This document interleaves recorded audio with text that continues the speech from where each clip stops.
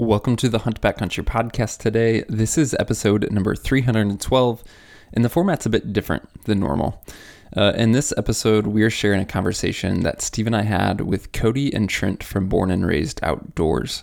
As you guys may recall, we did a series of podcasts with Cody and Trent for Elk Week this past August. In this episode, they kind of flipped the script and Cody and Trent interview Steve and I. We hit a bunch of topics. We talk a lot about rifle hunting versus bow hunting, how being a bow hunter helps you be a better rifle hunter, what is the topics and things that we have learned in our interest of rifles over the years, including things like extending your range, reloading, and much more. We also talk about some random topics, including dream hunts, and there's just a ton packed in this conversation with Cody and Trent from Born and Raised Outdoors.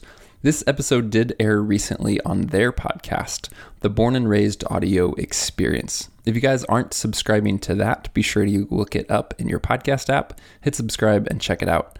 They just recently released another episode with Steve and I where we talk about how to get started backpacking and backpack hunting. So if that's something you'd be interested in, go check out the Born and Raised Audio Experience in your podcast app. But right now, let's dive into this conversation about bows versus rifles for elk hunting and a lot more.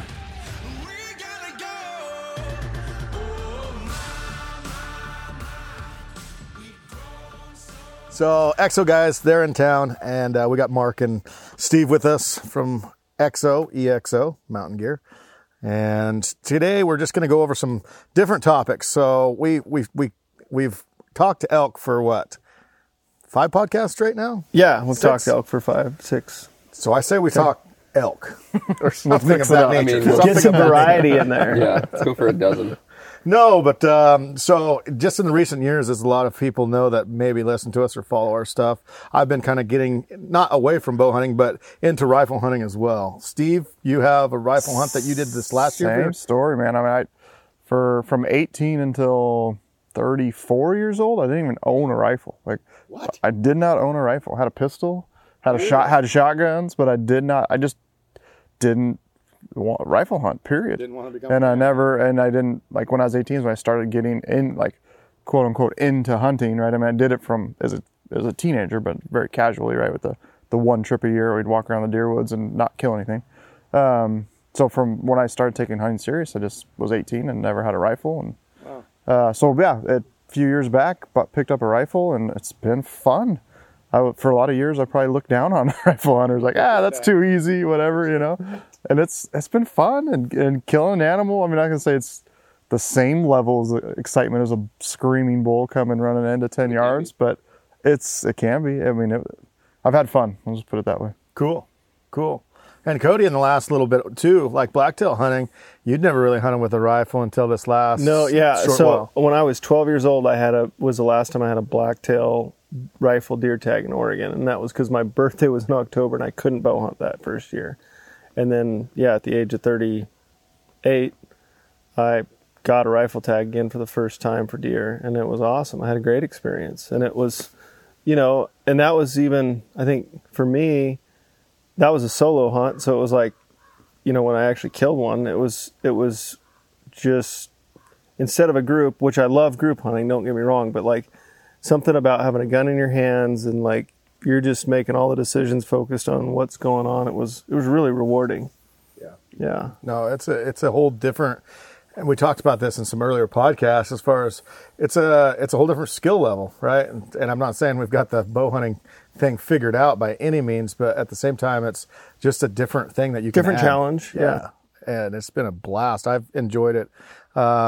Just getting into it the last few years, and heavier, and then kind of dabbling in the long range stuff and having fun with that, and then kind of pressing your outreach on your bullet is so much fun. And it just shooting steel, like Trevor and I will go out and we'll just, shoot at steel. And he did it years ago, and I'm like, yeah, that sounds like a lot of fun, right? And anyway, then I went out and it's a blast, dude. Just smacking and actually aiming at something, a 10-inch whatever plate at 600-800 yards and actually executing that shot is pretty fun. I mean, it's something that's really gratifying. But let's get back to the hunting side of things. It's like, what has changed? Like, Mark, what is your barrier to entry on the rifle side of things? Yeah, I grew up, in Midwest, right, from Missouri. So, rifle hunted growing up for whitetails, but everything there was, essentially where I hunt in southern Missouri is kind of big woods.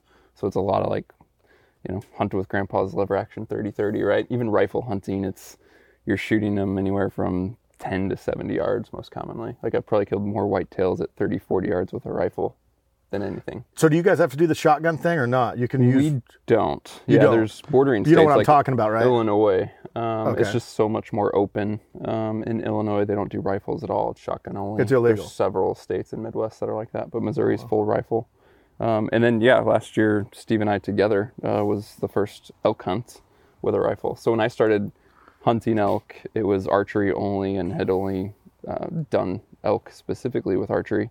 In 2019 did caribou and sitka blacktail and some, other kind of Western type hunts with a rifle, but not elk up until last year. So tell me, run me through real quick a normal archery season preparation and a normal rifle season preparation. Just in the weapon. Steve. There's no doubt that a bow takes more practice, especially if you're new to the sport, right? Like, there's a lot going on with a bow. You just put your pin on it and pull the trigger. Pull the trigger. Right? Sounds like a rifle guy. Yeah, right? You just pull the trigger. You just put your pin on it. To me, there's just a lot. You can't. I could hand a sighted-in rifle to a guy and he could go kill an elk tomorrow. You can't do that with a bow, right? Correct. And you could probably, not shoot a rifle for a year and go out and execute a really good shot at 500 yards with a bow. That's going to be, a 50-yard shot after not shooting for a year would be a feat. It'd be impressive. Yeah. Something you wouldn't want to do. You want to practice more. But at the same time, I kind of had that, in my head going into sighting in and shooting and hunting with a rifle, but I still practice every bit as much as I do with a bow. Mark was just in Boise a month ago and we took off to the hills and set up a steel target and not one shot was prone, right? We were shooting 400, 500, 600, 700 yards. Every shot was different angles and awesome. I got it a was free lunch, by the so way. much fun and learning how to call the wind. I forget what the scenario was. It was the first shot. It was first shot at 8 something. It was you're not going to hit it because it was windy. We were at 10 to 15 mile an hour gusts and at 800 yards. That's a lot. He nailed that thing. What guns are you shooting for elk hunting? What caliber? Yeah, caliber. Yeah, I last year on that elk hunt, I was shooting a 30-06. Okay. And then over the past year, I built a 7 SAUM. Nice. So that's what I'm going to take this year for elk. I killed mine with a 6.5 PRC last year. Okay. And now I'm going back just to a Creedmoor. I'm pretty recoil sensitive, recoil pansy, and just going to pile some elk up with the Creedmoor. 100%. Yeah. I think going back to prep, it's the barrier to entry to rifles is lower, but you can also take it to that extreme level if you want to, right? Yeah, so when you talk about the guy who, compared to a guy who walks into a bow shop and he has someone set up his bow for him, that's one bow hunter. The other bow hunter is doing all the setup himself and he's tinkering with, different fletching configurations and testing spine and doing all types of tuning. There's that deeper level in an archery guy, and it's the same thing with a rifle.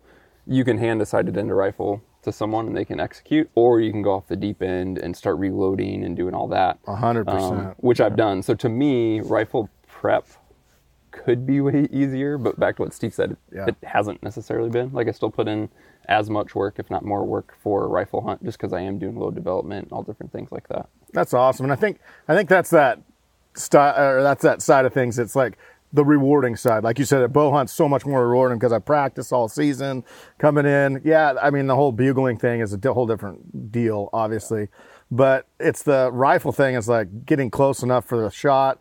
And then, okay, is that in my effective range? Anybody can shoot, but can I hit that? And can I be accurate at this shot and everything? And that's what I've really enjoyed about it as far as it still presses you. It's still it's still one of those things where you still have to execute. Yeah, I'm still very much excited about ready to pull the trigger. Oh yeah. When the animal goes down, it's a full on high five, hoot and holler, and for some reason I thought it wouldn't be that. Maybe. Oh, really? I don't know. Probably when I was a bow hunter, like, and kind of snobby towards rifle hunters, right? Like, no, and I think, I mean, and you can have that approach of like taking the same intensity level of thought process and hunting, of bow hunting into the sport of rifle hunting. Yep. And I think there's an advantage of a pre-existing, if you've only bow hunted your entire life, and then you pick up a rifle and, you know, extend your season. There's great opportunities that across the West where outside September you can go hunt with a rifle. And I think that's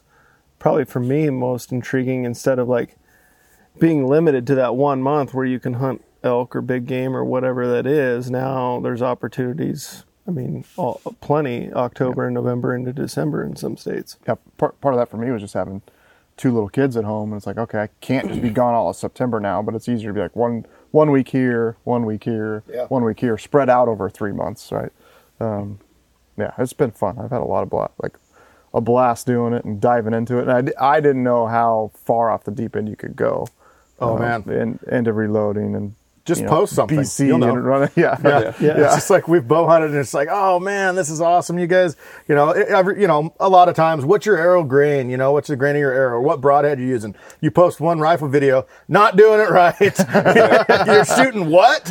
Oh man, what grain are you using? A powder? And it's just like, what the heck? They come out of the woodwork saying, okay, that's not enough gun for that animal, and I mean, it's just so much all over the board on the rifle side of things. What's your take on the caliber per animal?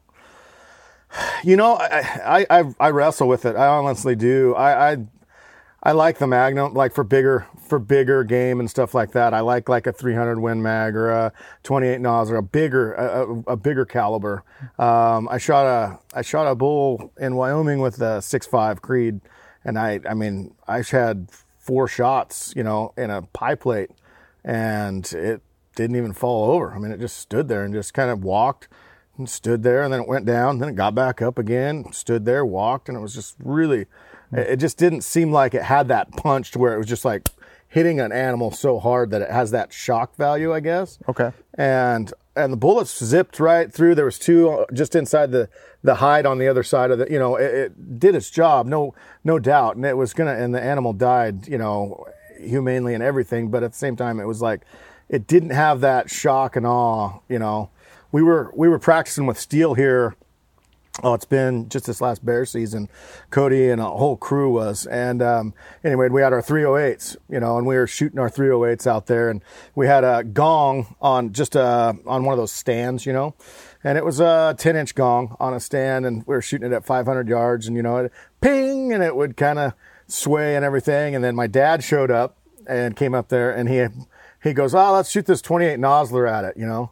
And it nearly took the whole stand and nearly just about knocked the whole gong around the stand. I mean, it just blew the whole thing almost over. It was like night and day. It was like from a 22 to a, you know, I mean, it just was night and day difference. We saw that when we were shooting. Like, I had my Psalm then, and Steve had the Creedmoor, and just you see that energy on Steve. And you just think about that, like, I mean, you can just I can visualize it in my mind, slow-mo, when it hits the side of something, and then all that shock wave of devastation, you know. And so, in my opinion, that's kind of what I want as far as that goes on a bigger game animal. But that'd be like a good band name for a metal band, Shockwave of Devastation. You want to start a band? Yeah, I think so. We can do that. We can do that, definitely. So, but anyway, yeah. So that's just my take. And is it right, wrong, or indifferent? Probably not. But it's just the bull you shot from the Creedmoor. I mean, the first shot, it would have died. It just didn't go down as fast as you wanted it. Right. And it's one of those things where it's like I want to see him not suffer as little as possible, but have the best chance of recovery. Like say I shot it in the guts with that, or something of that nature, or maybe in the liver, you know, and it didn't just hammer it and just, you know, really do damage to the whole inside of it, and it just poked a hole through then, you know, are you tracking that thing, you know, for miles, or what happens there? So I don't know. That's my take on it. And right now, as of now, 6 Hour, who that's the maker that we shoot as far as that goes, we don't have we have 308s and 6.5 Creedmoors, and then like a 277 Fury, which I would love to shoot that, honestly, but there again, ammunition has been an issue. Been a real issue for everybody in the last year plus, right? Yeah, it's definitely. I think there's a lot, like when you said you're going back to a 6.5 Creedmoor and you're going to elk hunt. It's definitely, there's going to people interject their own opinions as to, man, that's a poor choice, or what, whatever it is. There's so many variables to that, right? Like right. Distance and placement and what angle you're willing to shoot, especially at a big game like an elk, and what bullet you're using and how it's constructed. And I feel that one thing that's been frustrating in a way is people hear things and make assumptions, and there's no true context involved in or they don't have an experience with that caliber, so they're going to say, oh no, right. I just if I slip a 400 grain arrow through an elk, it's going to die. And if I slip a 6.5 Creedmoor bullet through an elk's lungs, it's going to die. I just don't. I understand that it's not going to knock it over and hit with the same force, but it's going to die. The other thing that I kind of wanted to bring up too is when we were shooting that 308, and I did a shooting competition in Montana here not too awful long ago as well, and we shot the 308s. And you won, by the way. No, not that competition. You said Montana, I was thinking the Wyoming. Yeah. No, not that one. And but anyway, I mean, we were shooting against a bunch of pro shooters. They're shooting 6.5, 6.0s, all these just PRCs. Yeah. It was amazing. And we're shooting 308s, and we got a wind, and it was a long range competition. And I mean, sometimes we were shooting at 950 yards, and it was so much wind, I was holding like 27 feet off the target to try to drift it into the target.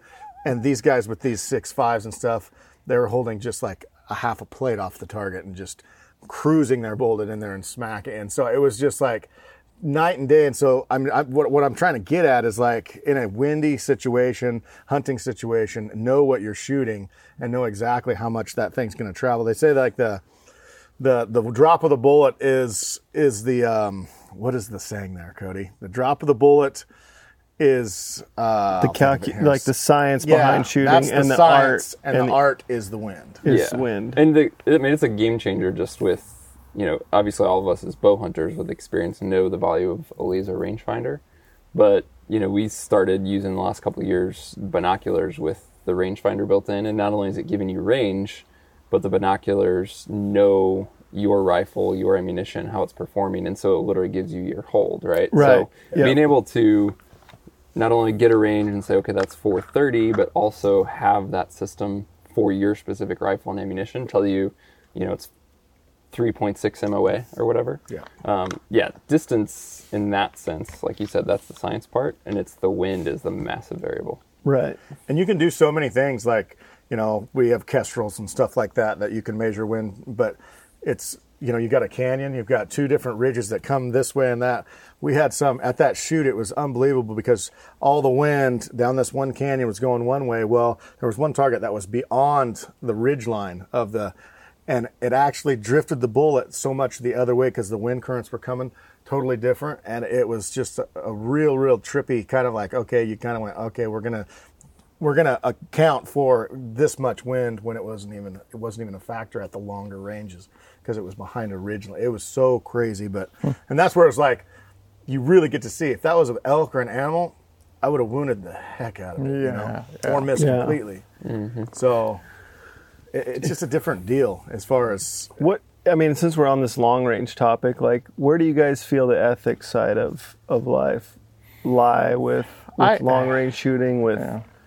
As a bow hunter, I used to shoot animals at 90, 100 yards. I shot all the time. I was very, very accurate. I don't do that anymore because I don't shoot like I used to. Right. And I'm not competing in 3D tournaments all the time and shooting 5 days a week. I'm more 70 yards now. I say is my 60, 70 is my max that I feel comfortable with. And as a rifle hunter, so I don't want to be too quick to judge somebody else's skills that I don't have, right? Maybe someone 1,000 yards is like me shooting 300. I don't know.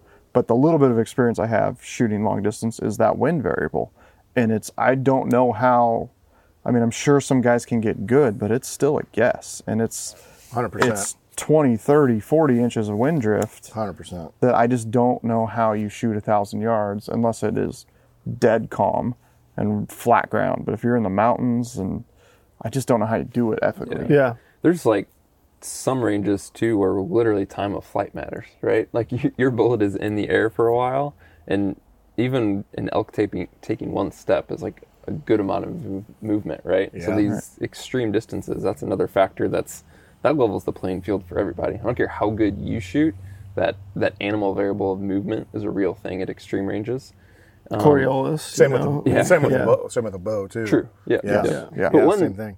One thing that's, there's 80-yard shots with a rifle that I would be more concerned taking than some 350-yard shots with a rifle, right? And it's the same way with the bow. It's like, what's your heart rate like? What's your position like with a rifle? How steady are you? Are you using a front rest? Are you offhand? Are you using an improvised rest like over a tree branch? Like there's all these variables that you have to consider in realistic hunting situations. And I think that's why, the practice is important. That's why you got to get in the mountains and get away from a bench and even get away from shooting prone and really put yourself in positions where, I do it at the range quite a bit where I'm sitting and shooting, have my pack stood up, right? Yeah. And then you're shooting off your pack with it vertical or kneeling or, leaning against something, because that definitely changes things.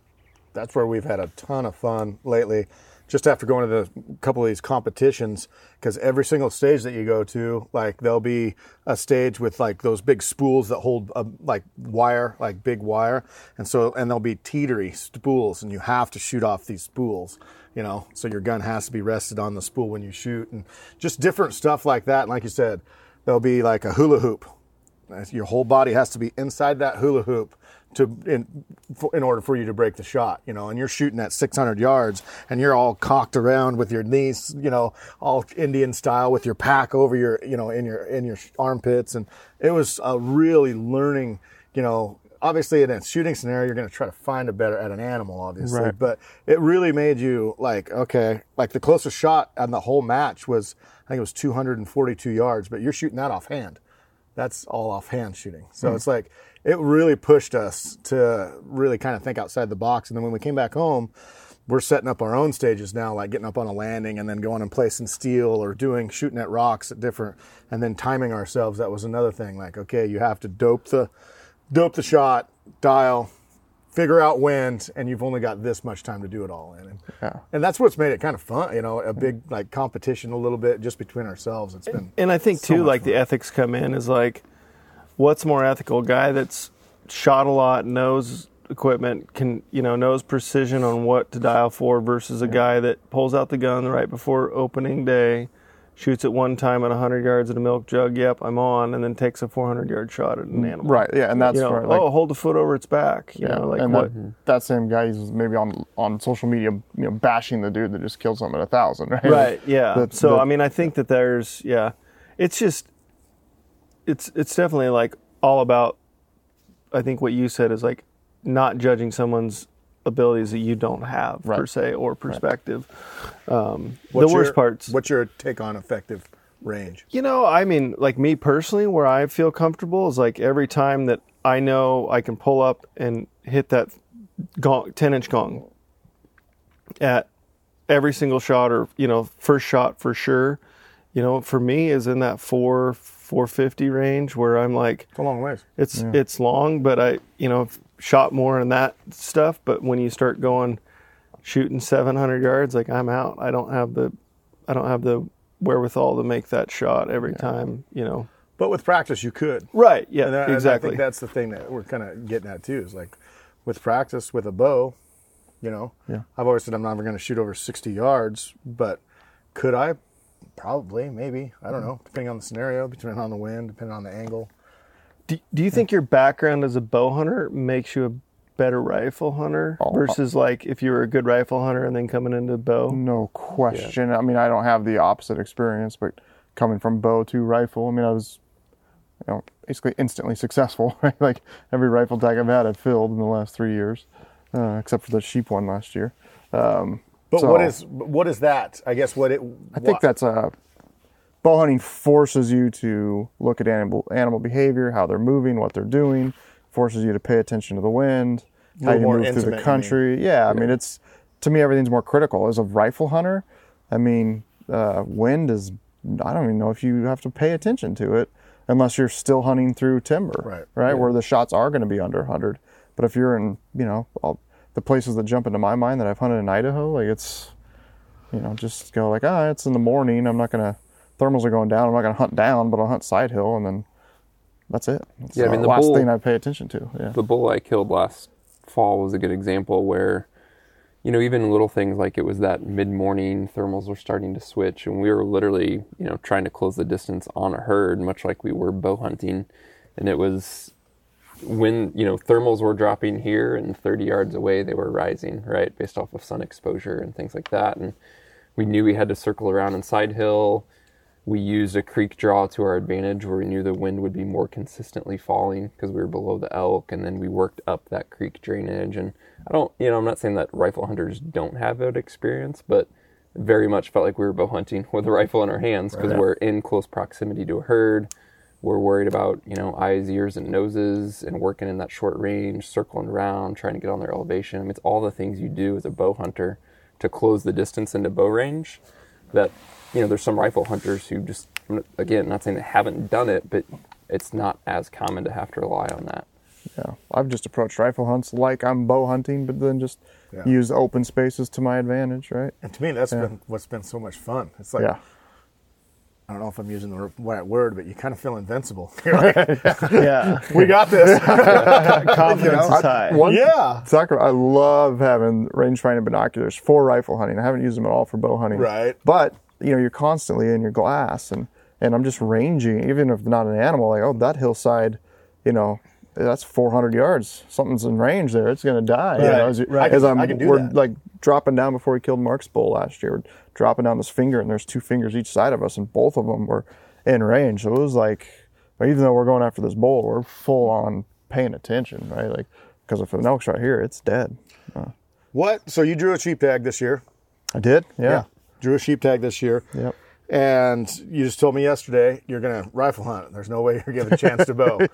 Where's the mindset on that as far as like, where does this jump off factor of throwing the bow down and picking up the rifle, where does that start? Is it in difficulty of the hunt? Is it in have to be successful? Is it in, what does that look like? Yeah. For this specific hunt, I drew a bighorn sheep tag in the Frank Church Wilderness in Idaho, and it's just commonly known, one of the tougher hunts in the West, right? Like low success percentage, and guys are gonna spend 15, 20 days in there before they get their opportunity. And it's rough, big, rugged country.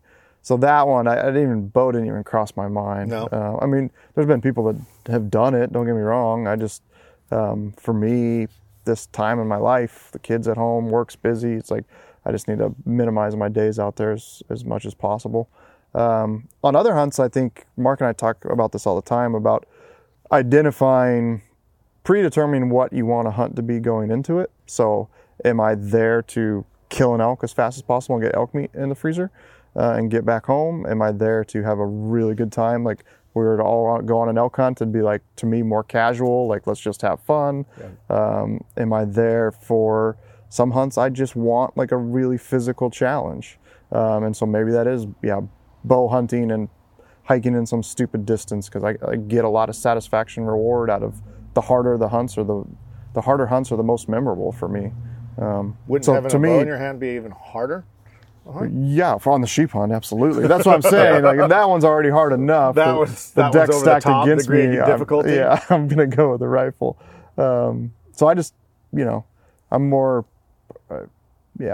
there's a lot of years there was just all about success. Like, I just wanted to be a successful hunter, and now it's like, okay, I've turned the page to where it's like, I know I can be consistently successful. How much fun can I have on this hunt, right? Like, same as being a bow hunter, snobby bow hunter looking down on rifle hunters. I was also like the guys that didn't hunt hard. I was like, you lazy, like, come on, hunt hard. And now I'm like, you know what? Those guys were just having fun, like getting up in the woods and having fun and going camping with their buddies. And there's absolutely nothing wrong with that. Like, if you're obeying the laws and hunting legally, I don't care how you hunt anymore. Like, because hunting's different for everybody. Heck yeah. And I do that now, like going into a hunt. I'm like, all right, this hunt, we're just gonna have fun. I don't care if we kill something or not. It's just about having fun. We'll sleep in, we'll drink whiskey at night, and then the next hunt 2 weeks later is like backpacking in 10 miles, intense, like it's like you're playing a chess match, chasing a high country buck or something. Right. It's focused all the time, and so yeah. Where's your Cody? Where's your pick up the rifle?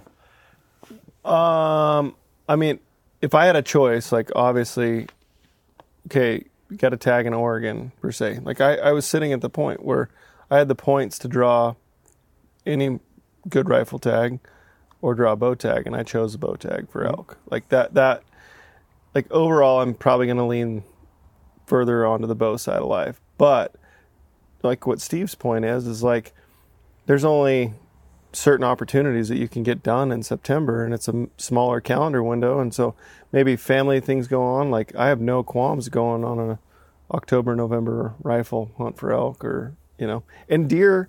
I've kind of got my butt kicked so many years it was like kind of frustrating to not kill a late season blacktail. It was like felt really good to finally kill one of my bigger bucks, and like have that experience and fill a tag, and it was super rewarding. I mean, I've never like looked down or done anything, but I always like, it's not for me. And I really do enjoy the opportunity. It's just more, it's different. It's the learning phase again. I think we've all kind of gone through the cycle of picking up a bow and hunting with a bow. Like we've not tapped out where we're at, like as far as, but it's familiar and it's easier. So something new in the rifle side of it is really, I enjoy that, like new challenge, trying to figure it all out. You draw a sheep tag once in a lifetime, state of Oregon. I will take both, and I would try with a bow and, like assess the situation. If it's like we spot a ram that's like, that is not in a stockable spot, but that's a ram I want to kill, I would not be like disappointed that I had to shoot it with a rifle or I shot it with a rifle. Do you think that's changed in the last 5-10 years? Yeah, for sure. Absolutely. What made that change? I think kind of Steve's aspects, like not judging myself on it, like not thinking that it's a lesser, and I never really looked at it being a lesser accomplishment, but I kind of felt maybe that it was, but now that I've done it, I don't see that being the case. Mm-hmm. You wouldn't be as excited if you shot it with a gun, whereas if previously, yeah, but I mean, I mean, like I said, I don't have a ton of rifle experience in killing. I killed a couple bucks last year with it, and both were like super exciting, totally different scenarios. One by myself versus one in a big group, but it was like both of them were awesome. And I was jacked. Mm-hmm. So. Mark? Part of the appeal to rifle hunting to me, I mean, I enjoy shooting and now reloading and all that stuff, but it's creating more opportunity, right? Mm-hmm. So I'd love to go chase elk with my bow in September and then also have an opportunity in October to go chase elk with a rifle, right? So it's like, if I don't have to pick, I don't want to pick. I want to do everything. I want to do both. Like those certain instances where you have the opportunity, like the trips I've had to Alaska where it's like you can take a bow or rifle, you can do whatever you want. So far I've done those with a rifle for several reasons. I mean, even group dynamics come into play. Like our caribou hunt, for example, was my first trip to Alaska. Did you guys rifled that?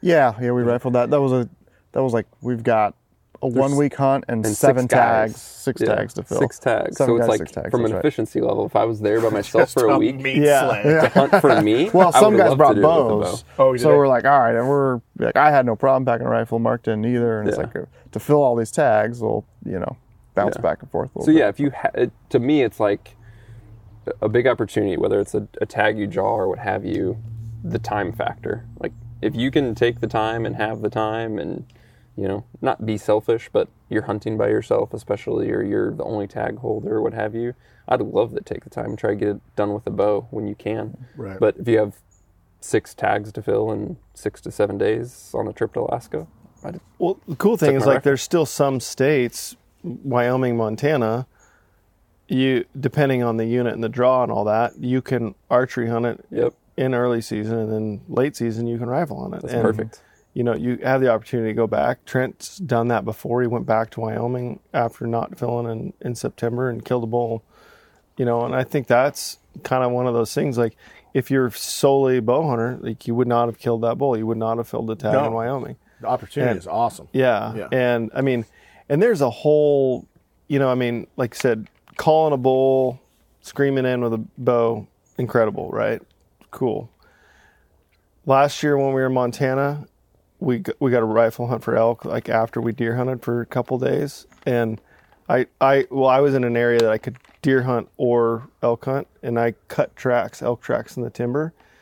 And for 3 hours, it took maybe like almost 4 hours, I cut these tracks, followed these tracks. And then all of a sudden, like, I smell them. I'm in fresh tracks. Like, so fun. I know at one point, like, it's going to be game on. And I finally got up, broke over this ridge, and I hear elk, and I get to a spot. All these elk come out 80 yards, and I'm just like, it was all cows. There was, you know, I thought I saw some bull tracks early on, and they split off, and I could never catch up to them. But I had a herd of elk at 80 yards, and like, I was so excited about that. Yeah. I filmed it all, and I'm like, oh man, if there was just a bull here, it would have been super rewarding. Like, as much as calling a bull in by yourself, killing with a bow. Like, there was no doubt. Totally like, agree. The sense of a hunter is like, I felt like the predator of like sneaking, stalking, figuring out where they're going. Okay, looking on Onyx. Okay, there's some, like, in this country, it was like all timber, and then it butted up to some private timberlands that had a clear cut in there. And I'm like, if I'm going to get a chance, it's going to be probably in that zone, and that's exactly where they're at. And it was exciting. Like, I was excited. That's yeah, awesome. I was super spoiled. I mean, last year my only rifle elk hunt, but it was full on September action, like bull screaming, working a herd, and we first spotted them from, I don't know how far away. A mile away, yeah. And then ended up shooting them at 70, 80 yards, That's like so full cool. screaming bull. So it's like, it was the full experience of September, essentially, with a rifle in your hand. Would you be as jacked to bow hunt if elk didn't bugle or call? Yes. Well, Not as jacked. I'd love but it. I'm as jacked to bow hunt mule deer and other species. Right? Yeah, That no, don't do that. yeah. But I'm just thinking from a standpoint of, you know what they do, you know what they habits as far as mule deer is cool because you're up in the high country. It's a different kind of scenario, I would say. So elk in September, if they didn't make any noise at all, would you be as jacked to hunt them?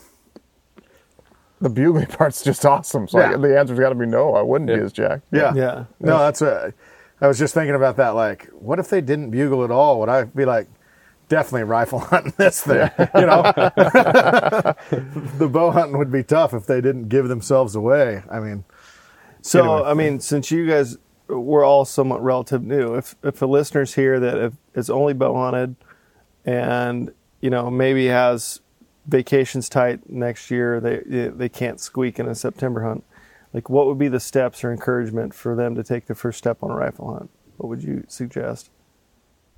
I mean, buy a gun, start shooting, and just go do it. It's pretty simple to me. Yeah, because it's fun. If you're gonna have fun doing it, I guarantee it. Like, just even the process of buying the gun, dive into calibers, and I mean, you could do months of research on that if you wanted to. It's just been fun. So, yeah, I think like a goal for me as a hunter is just to be a very well-rounded hunter. I don't want to just be good at killing elk or just mule deer or anything like that. And adding rifle to that arsenal just gives more opportunity for that, and just a different weapon and being proficient in a lot of different ways. And it's been a lot of fun doing it. Yeah. I think what you said, Cody, about 400 yards, 450 yards is very achievable for guys, right? Like, Yeah. with technology now, totally. With technology, you know, ballistics of things, like, it's a very doable, and I think I wouldn't encourage anyone to set that as their limit if they don't practice there. But I think anyone can do that if they put in some time and have in a relative short order. Really. short order. You know, you could. And so, I would encourage that guy, like, new to elk hunting, like, have some capabilities out to 400 that you have true confidence in. Like, you've been there, you've done it, you've tested, like, all the stuff we're talking about, shooting off a pack, different positions, do all that stuff. From a tactics perspective, I don't think you have to necessarily change a ton. Like, I think you do need to be aware of, like, situations. You were talking about tracks in the snow, and obviously probably a little bit more reliant on glass and things like that at times, and not so much calling. But the base knowledge you have as a bow hunter on how to locate elk and all that, don't feel like that's going to be thrown out the window either. Right? Like, use your strength and then just try and add some to that versus thinking you got to start over. I was just trying to think of like some of the best hunters I know, Dan Bowers probably, that have killed giant blacktails and elk, can go anywhere and hunt, are rifle hunters. Lampers, same guy, I mean, same kind of thing, just a straight up killer.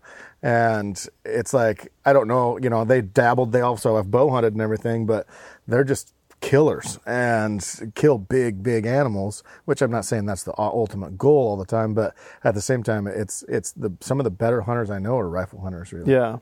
And two, like, I think for us, what really prompted the rifle was spring bear opportunities. I would agree. You know, but out of state, like in Oregon, and Idaho's got a great spring bear opportunity, Montana, and that's a cool time to get out in the woods and see, like, the landscape looks totally different in the spring than it does in the fall. It's the new life coming out of hibernation, and, you know, plants and flowers, and it's just another different experience. And very, you know, I mean, spring bear's challenging to kill with the bow. It can be done, but it's enjoyable with a rifle in your hands. And it extends your another thing to extend your season, right? Another thing to be out in the woods more and be out in nature. Become a well-rounded hunter like Steve Speck. Yeah, I mean, he's just dripping with the variant of just being the best all-around hunter, probably in the country. Probably. Yeah. World. Yeah, let's not stop there. We need to get him on a turkey hunt. Just real quick, what is your take on turkeys, Steve? I haven't done it since college. It's been 15 plus years since I've hunted turkey. It was fun then. It was fun. We had like, it was really good public land where it was just turkeys everywhere. Probably comparable to good private land. Cody's got some pretty darn good public land dial. It was fun, man. It was like, I mean, freaking calling them in and running around. But we used to pack like a double blind, so we try to set it up real quick and throw the decoys out and then call them in and running. Trying to do it with a bow with no decoys is awesome. Yeah, you have to get that set up just right to where that bird's going to come in, and that's how I've hunted them. 100%. Yeah, they come in, they see the decoy, they're not focused on you, and you just blast them. But yeah, if it was like, if turkey season was in September, it's like, no, I'm not turkey hunting. I'm chasing out. No. Yeah. That's the bull of the spring, Cody. Bulls of the spring. Yeah, that's it. we had the grand question last year during turkey season that it was like, all right, if you could only hunt one thing the rest of your life, would it be a turkey the size of an elk or an elk the size of a turkey?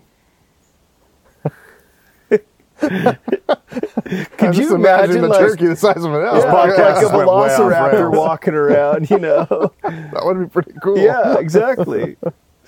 I'm going with It'd have to go the feather on that thing would have to be giant. Yeah. Oh man! And the gobble, and when they drum, just shake your chest. Yeah. I'd love to see the fly down too. Yeah, I know. That's a big I'd have tree. to use a bigger beaten wing. You see that little beaten wing? So getting back to like the rifle versus bow things, and is there any other, tips, maybe tactics for people that want to get in? That what I feel about it, honestly, is like the technology in bow hunting. Let's just say 10 years.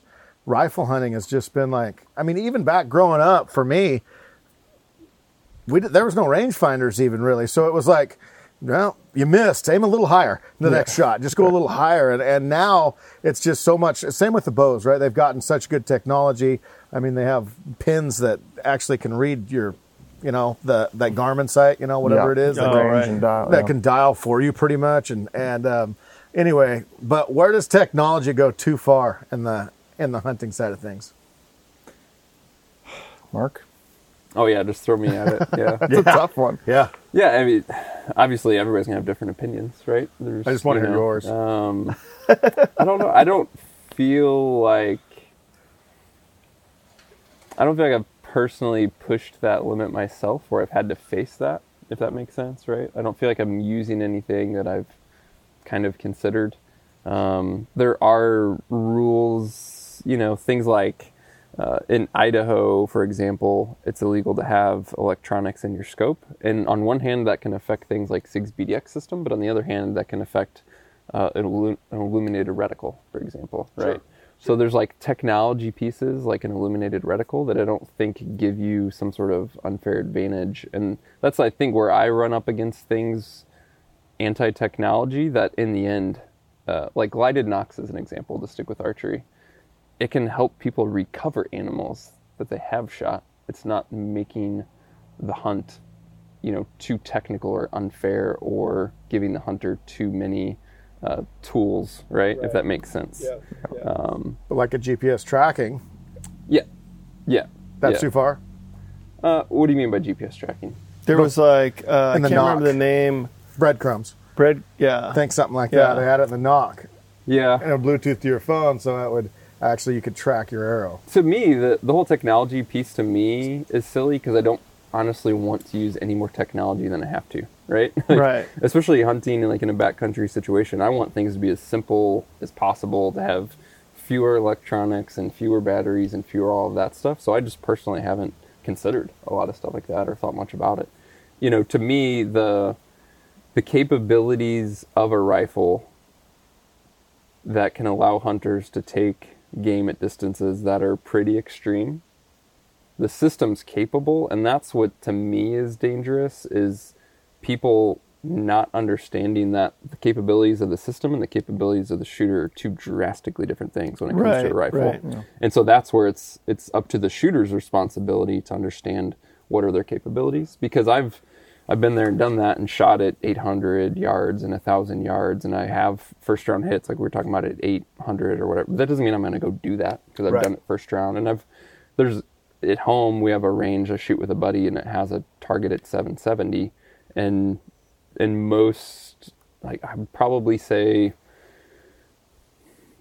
8 or 9 out of 10 times that I go shoot there, that's the first thing I do is take a cold bore shot at that, and I probably hit it 8 or 9 times out of 10. It's really cold good. bore. But it doesn't mean I'm going to do it, right? Like, because I'm sitting there. I'm sitting there and I'm prone and all that stuff. So yeah, it's an endless kind of conversation. You mentioned the SIG BDX system, and it's interesting. And it's been like, I've asked the question of like, why? Because they shut it off they cap it at 800 yards. Mm-hmm. It won't work after 800 yards unless you go through a bunch of different modes and different stuff and like that. But on the normal SIG BDX, on the app and everything, you click, if it's 801, it won't give you a hold in your scope for it.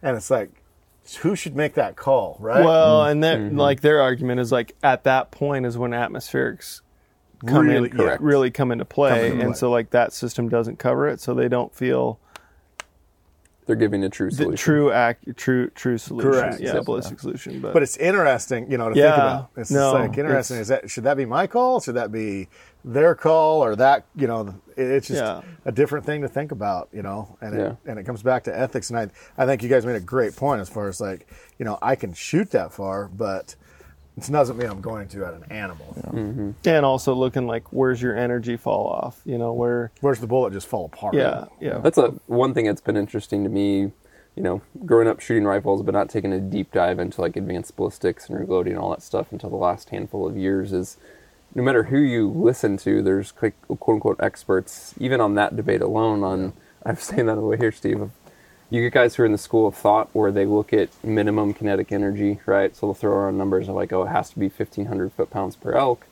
And whatever that number is, people put a lot of stock in the energy numbers. Yeah. But then there's a completely other school of thought where like, the energy doesn't matter. It is, what is the minimum expansion velocity of that bullet, that specific projectile? And so then other guys will say, no, this bullet expands at, down to 1,600 feet per second, and it may only be carrying 980 foot-pounds of energy, but the bullet's going to expand, so it's work. So there's so many debates in the rifle world. That's where like that 6.5 Creed, it's hard to beat it for muzzle velocity, but also for just the BCs of the bullet. It's What it pretty carries, amazing. yeah. Yep. Over like a 300 Win Mag or something of that nature. Yeah. It really holds together really well. You dive into the ballistics of a 6.5 PRC, and it's impressive at 6.5 long range. PRC is Because it's awesome. launching the same bullet 300 feet per second faster. It's crazy. impressive. Yeah. But Yeah.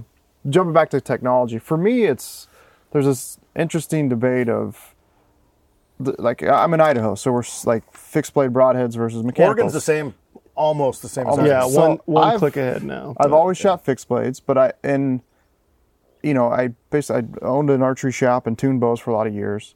And guys, to me the question is, are we better off with a broadhead that won't fail and guys that have very poor accuracy with that? Or are we better off with guys basically shooting very accurate arrows with broadheads that may fail, right? Like, to me, I think you could argue still field point through the lungs is going to kill it versus a broadhead through the guts, a fixed blade broadhead through the guts. To me, it's an interesting topic, right? Very interesting. I think the vast majority of bow hunters would be better off with expandables, and I don't know what the percentages are, but I would guess there's less wounded elk. Problem is, do guys now feel more capable? Do they feel more confident, even though they shouldn't, to shoot further because they're shooting these better groups, right? Do they have a self-governor that says, okay, I'm shooting fixed blades, I should only shoot 50. Oh, I got an expandable, now I can shoot 80. That's where it gets really sticky. And then the same thing with rifles. Like, if I'm all for technology that increases my accuracy at 400 yards and my chance of a hit, but then guys are going to naturally go, well, if I can do that at 400, then I could shoot 800, right? And when they shouldn't be. So it's really sticky. God I forbid we kind of take like what personal SIG does with that, responsibility. frankly. There you go. Right, That's just it, the personal responsibility and, Yes, and yeah. actually holding yourself accountable for That's just that. half of the state of the nation, you know. Yeah. Yeah. Yeah. Yeah, that's a whole different. It's crazy because it's like a chip shot, right? For some of these guys that were shooting that I was shooting at the competition. I mean, these guys were 1,200 yards and it was about a 9 mile an hour wind, and they were hitting it almost every shot. And I'm like, how is that even possible? When I was with a 308 arcing them in there, just like, how far was I off that time? Didn't even see it. Most time, didn't see it. I'm just like, dang it. Have you guys shot in pairs where you guys have worked as a team spotter Yeah, shooter? it's game changer. Yeah. Like seeing misses. And that, I mean, that even like going back to cartridge caliber debates, that's a huge benefit to shooting not more caliber than you have to. Like, so you know, a guy who shoots a big Magnum and isn't going to shoot it much and maybe doesn't know how to control the rifle well in terms of recoil, may be better off with something smaller, not only because he's, you know, less prone to flinch and things like that, but essentially staying in the scope and seeing your misses matters. And there's guys who say, well, yeah, that only matters if you are shooting 600, 700, 800 yards. But I would argue, no, it matters because you could shoot a bullet 200 yards. And if you can stay in the scope better and be back on target quicker, you're going to have that follow-up much quicker, right? So things like that get overlooked in the whole discussion of being really efficient with a rifle even. Yeah. No, I think that's a great point. Staying in the scope has been a huge, like, I would always pull the trigger and just pull my head up like, did I get him? Did I, and that's been just a huge discipline to keep your head down and to really follow that trace and try to pick up that splash or wherever it's at. It's been tough as far as that goes, but that's what's been a lot of fun of the learning side of things and doing that, definitely. And I think, I mean, to pat Trent's back, you know, in the last 6 months of what, you know, when he found out he's going to do the SIG Hunter games, like, he put his mind to it, spent a ton of time behind the gun, went to a lot of different people, had a lot of experience, picked their brain and try to, like, understand why and what everyone's doing, and then kind of, like, has developed his own shooting system that really was cool to see when he rolled in. You know, you talked about the first match in Montana, and it was pretty humbling. Oh, yeah. And then going into the next match, shooting a 6.5, there was a definite difference in your confidence level high, and you got top shooter both days out of I don't know how many people. Like it was a. What are some of the takeaways, Trent, from that journey? My biggest takeaway was, and Cody kind of mentioned it a little bit too, is I went and shot with like James Nash and some of the Peter. I went down and shot with them at that big competition. Peter Howell, great shooter, and they each taught me different things. It might have even been the same stuff, but I learned differently from them. And I would say that's one thing is like, and it goes back to ethics, right? Everybody's longest range is probably different. Everybody's, comfortability, quote unquote, is probably different. But I took all that stuff from different people and put it into how I wanted to kind of shoot. And then it goes from that into like a team thing. So you guys talked about shooting as a team. Trevor and I have kind of been shooting as a team a little bit. And you start to actually, it's the same kind of thing when we elk hunt. Like if it's me and Cody and Steve and Trevor, we know each other's movements. We know what the guy's going to do, what if he's going to move forward, what he's going to call. We know exactly what your role is in the situation. In the situation, yeah. And so it's kind of taken that whole side of things and put it into a rifle situation where we're starting to get to where it's just like, did you see that? Yeah, I saw it. The splash was half a frame off. I need to hold over, whatever, half a minute or whatever it might be. And so it's kind of fun because it's a whole new kind of team aspect of shooting, and it's not, bow hunting. So, I think like for what I've noticed with Trent, it's developed a process versus just like pull up and range and then get down and get in the gun and do all that. It is like a step-by-step process from the beginning to end. Doesn't matter, like every time you come to acquire a target, it's in that same routine. And then it's everyone knows their roles, right? As a spotter, he's given wind call, he's going through that function. As shooter, your function is to know your dope, be in the gun, ready, send it. And then the communication factor, using those same words every single time. So when he talks frame, some people are like, well, what's frame? Instead of saying 10 inches, you're taking a reference of the target. You know that target, you have a given deal. Instead of saying, oh, that's 12 inches, like you have a reference of what that is in your scope. Okay, I need to hold another frame of that over, and just using some of those terms and understanding that as a team is what's successful, especially, long range calling those shots. Yeah. That's one thing, we hit on like the binoculars with rangefinders and ballistics built into it. That's really neat is when you're hunting with somebody, your binos are programmed for you and your rifle, but you can easily hand those to somebody and they don't need to know what rifle you're shooting or what dope or anything like that. But it's just like they're over your shoulder and they're telling you 4.3 MOA. He moved, it's 4.5 or whatever, right? And it's all calibrated to your system. They don't know anything about it, but the data's there. It is a readout. It's slick. It's crazy how the technology has just really, really gone to the next level. Yeah. But we good on the record, Cody. Yep. Sweet. Well, guys, what more do you want to tackle on this? Good talk. Let's just go do some rifle hunts and we'll talk again. Yeah. That's what I'm thinking. That's what I'm thinking. Steve already said he was going to, what were you doing next year? Were you going to take us to Mexico? Is that yeah. You said that. Bowl. Yeah. Oh, that's right. That's right. 340 or bust, right? Yeah, 340 bust to New Mexico, yeah. I'll pay for that, no problem. What would be your dream rifle hunt?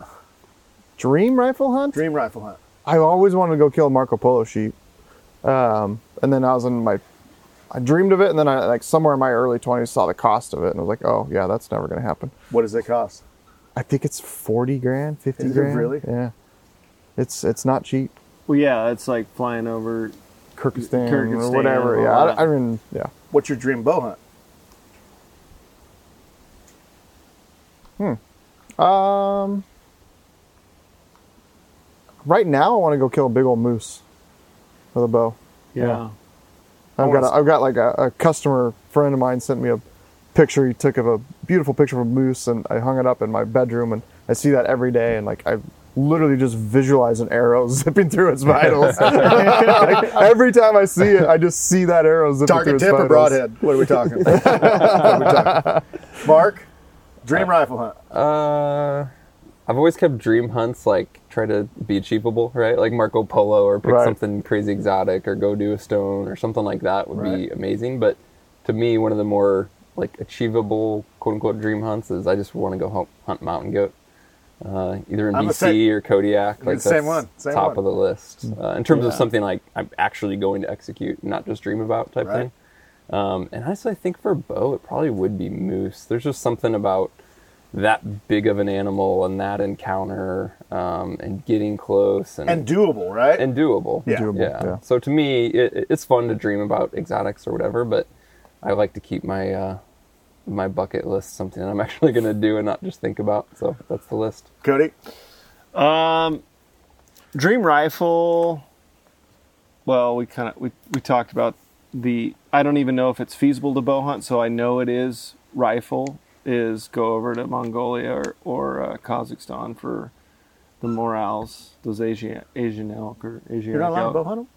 I know, because there's like, it's yes and no. I don't know. I know in Russia you can't have a bow or bring a bow in, and like you come in through that. So, but you can bring a gun, or you have to. It's weird. Super weird. And I've never any of the information I've ever seen is nothing with bow hunting. It's always rifle, but they're bugling and you've got a gun in your hand. Like, pretty awesome. So that would be one for the gun. I mean, honestly too, like the Kodiak blacktail that we're going to do in November is definitely been always on the list. I always thought it was going to, for me, the first time was going to be an August alpine hunt with a bow. And so this is a cool thing. Are you bowing it? No, gun. You're going to rifle? Yep. Yeah, because we're also going to shoot ducks and fish on that trip. And catch crab. So, of course, yeah, wouldn't you? it's like the fin, feather, fur, right? Yeah. Do that. Truly. For bow, get an Arizona elk tag in like one of the top units like that. Just to be in a place where it's just the most insane, unbelievable elk hunt in my life. Have a bow in my hand. That was pretty special. I mean, Steve's tag was. It was definitely like a hunt of a lifetime in that. How does that change for you? Like, you know, I know you guys, like a 320 bull walks in, but you're in a unit you're supposed to kill a 350, 360 bull. Like, it didn't. I mean, for like I wasn't a tag holder, so I didn't have the pressure per se or like the decision making factor of it. For us, it was freaking awesome. Because it's like, well, that was cool. We got to go see that. We got to experience it. We didn't kill it. Let's go on to the next one because we don't know what the next one's going to be. Like, there was zero letdown from our aspect of calling and being there and filming. I think tag holder might be a different scenario. Like that definitely could, wear on a guy of like, am I making the wrong choice by not shooting that? And I think at the overall of it, it's like, you just have to have the expectations of like, if you're after the biggest bull of your life, you may not kill a bull on that tag. And, are you okay with that? Or, I don't know. We may face some of that this year, what Steve and I have for tags. It'll be really interesting. And honestly, you think, especially in hunting in a group, I think like we have been for most of our adult lives, and the same group that we have, we've always been saving up these points. There's something honestly in the back of my mind that says, is this good or bad? Is this going to go, this could either go really, really, really awesome or it could go kind of bad. I mean, honestly, because we've always been opportunistic. We never passed up anything in our lives. And then you get to this whole thing, well, how big is that? And then it's like, okay, well, you only have one tag. Are you going to shoot it? Are you going to not shoot it? And then it's, as like in Steve's scenario last year or year before last, it was like, don't let me shoot anything under 320. Well, who's, how am I? I don't know, Yeah. And it just kind of was, I'm not saying it went bad at all, but at the same time, there was definitely some emotions there that we'd never dealt with before. Yeah. When you have a big tag, it's different. Yeah. It's totally different. So that's why I have a big tag with a gun. Then we can really look it over instead of going, it's coming in at 40 yards, crest the tree line. Maybe. Maybe. So, no, this has been awesome, guys.